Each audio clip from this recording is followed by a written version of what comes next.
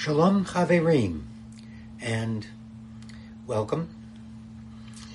Tonight is the evening before Tisha B'Av, the 9th day of the month of Av. It is a Jewish holiday. It is a national day of mourning. The fast, there is a 24-hour fast, and it begins at 8:30. So I'm only going to be on until 8:15 to give myself time to prepare and do a couple of things before the fast begins. Tisha B'Av, the 9th of Av, which begins at sundown, remembers the destruction of the first temple and the second temple, as well as other events that happened in Jewish history. It's a day of mourning for all the tragedies that have befallen the Jewish people. It also reminds us that evil does exist. Evil is in the world. Whether it's individuals making choices, governments making choices, doesn't matter. Evil exists.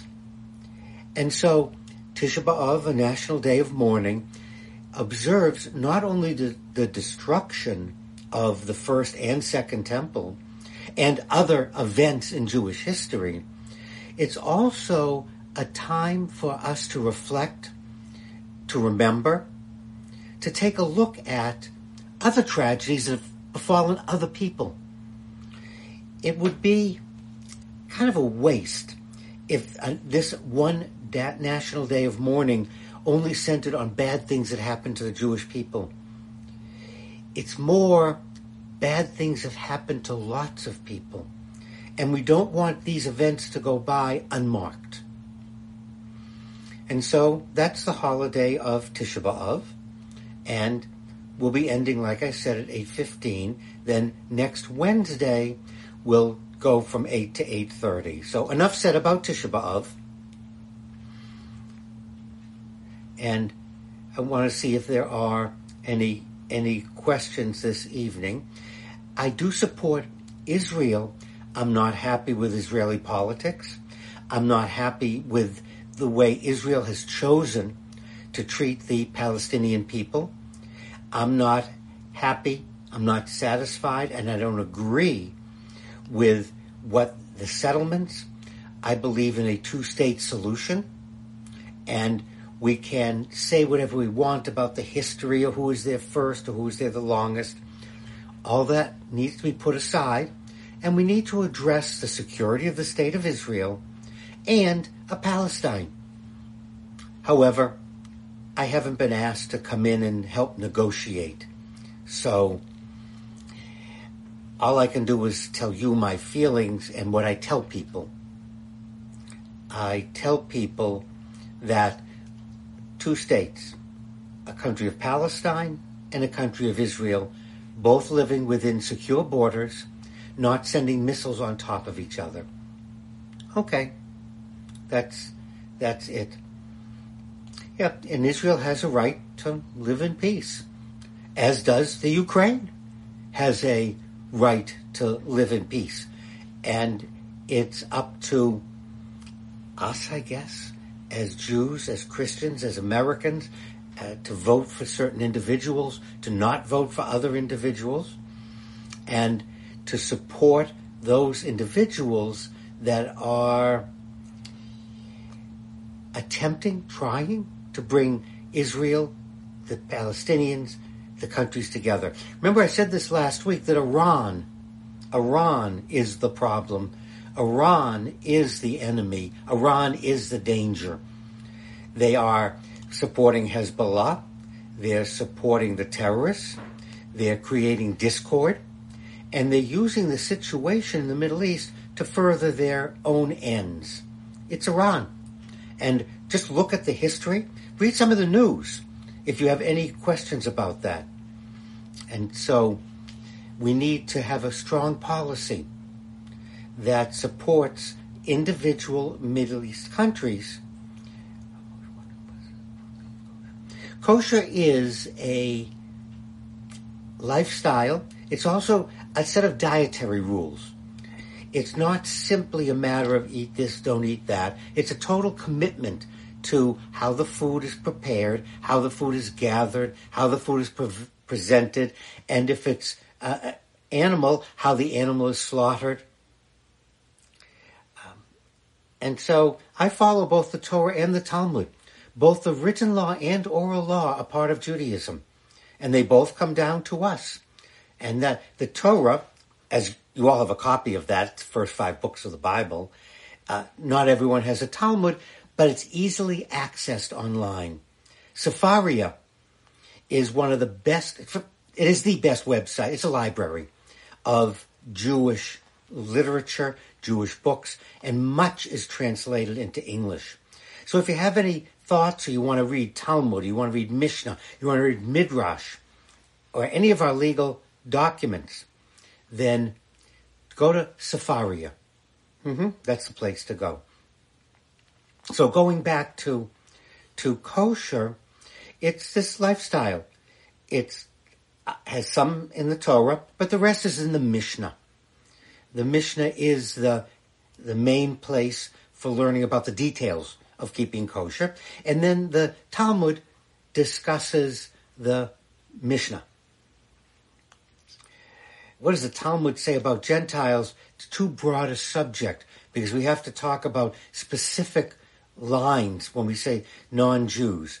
What does it say? Because it depends on whether we're talking about torts or we're talking about religious law. So that makes a difference. So I really can't give you a single answer because there isn't a single answer. It depends on the specific section as to what's being said about non-Jews.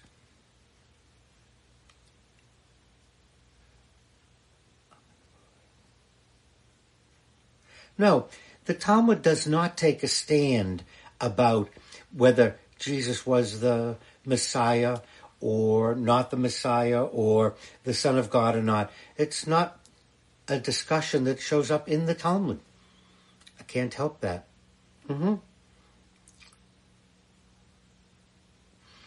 And, it's often that people will bring up that old anti-Semitic charge that the Jews killed Jesus. No, it was the Romans. It was a Roman court, part of the Roman government, part of the system.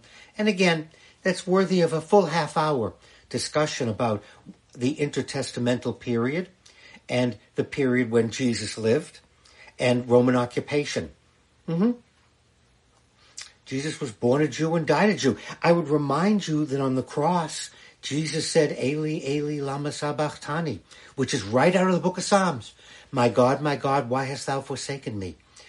And it's also part of our final confession, the Vidui. Jesus born a Jew and he died a Jew.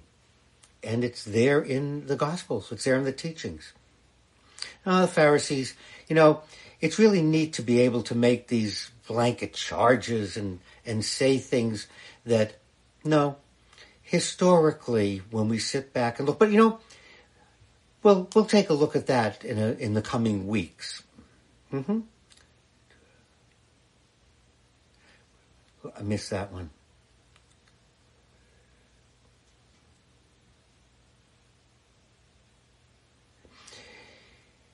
Jesus takes his place with Abraham and Moses and Muhammad as a teacher. And if we like, we can say prophet. Prophets aren't about predicting, they're not prognosticators. We often take a common definition of prophet and think of them like a weatherman, a woman, a weather person, who predicts things happening. It's not what the prophets did. Prophets were teachers from God. And they use prediction sometimes in order to emphasize things, to get a point across. But the function of the prophet is to take God's teachings and put them in practical terms. Turn the other cheek. That which is hateful to you, do not do to others. Or do unto others as you'd like others do unto you. So that's the role of a prophet, to take God's teachings and present them to us, to the people, so that we can follow them and do things. So We want to be careful about the common use of being prophetic or telling fortunes. That's a prognosticator. That's a fortune teller. And that's not what one of God's prophets. It's a job. So Jesus takes his place among Muhammad, among Moses, as a prophet, as a teacher, and different denominations, different religions will give him different titles and different status. No, the Holocaust had no benefit to the Jewish people. What? The Holocaust taught the people jobs that they could get afterwards? No. I'm not the governor of Florida. And it's a ridiculous kind of a thing to say about slavery. And it's ridiculous to say the Holocaust benefited anyone.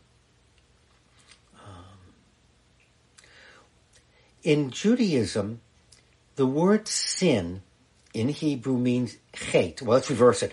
The word for sin in Hebrew is hate. Hate means missing the mark. There's no hell in Judaism, not going anywhere. Missing the mark, hate. So when we talk about sin in Judaism, don't think in terms of bad things. Don't think in terms of other definitions. Think of it as simply missing the mark. You know how to behave. God taught us the right way, and we miss the mark. So therefore, we use the word hate. So what would be the worst hate, the worst missing the mark? Again, I think that might be worth another full half hour in the coming weeks. I mean, another topic. I'm going to write that down.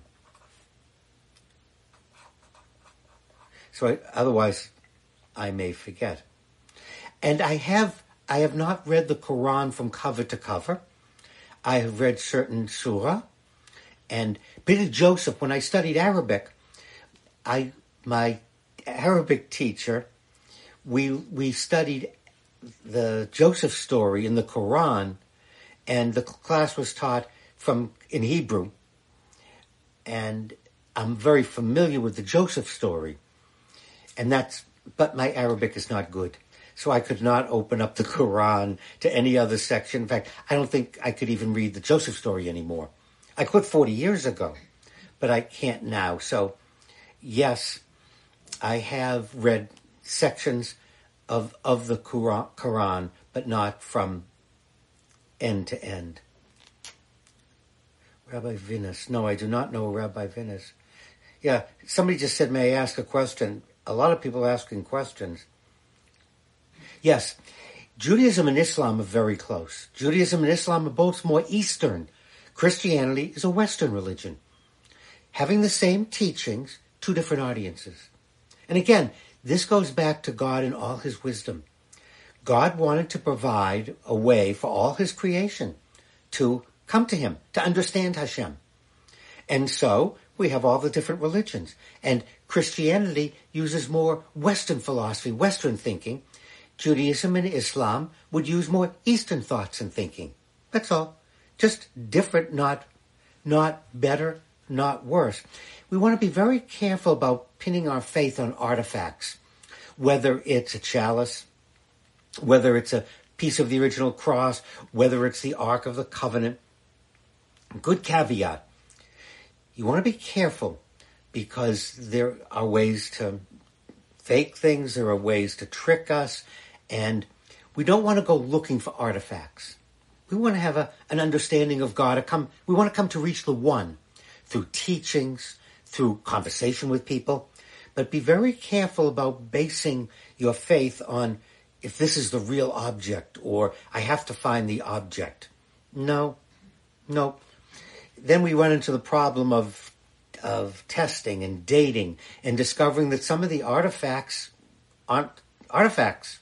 They're not from the date they claim to be. And if my faith really depends on the authenticity of a thing, and it turns out that the thing is not true, not real, what happens to my faith? Stay away from artifacts. Stay away from artifacts. We're coming up on 8/15. Remember, the holiday, it is a holiday, but it's a sad observance. The 9th of Av, Tisha B'Av, is our national day of mourning. It's a 24-hour fast, and we are to observe the destruction of the first temple, Yes, I'm a Zionist with a small z. And the second temple and all the evil that is in the world. And the fast begins at 8:30. So I'm going to sign off now, 8:15, to give myself time to prepare. Please join me next Wednesday night at 8 o'clock. And if you like, you can email me your questions in advance. rabbiblock@hotmail.com. And I'd be glad questions that are sent to me in the email, I will address at the beginning because I'll have them in front of me instead of, the fast is 24 hours, no food, no water. And Yom Kippur is the other day when we have a 24-hour fast. There are some daylight fasts in Judaism, but we'll talk about that another time. I want to say good evening, and may you have a healthy and safe fast. Good night, everyone.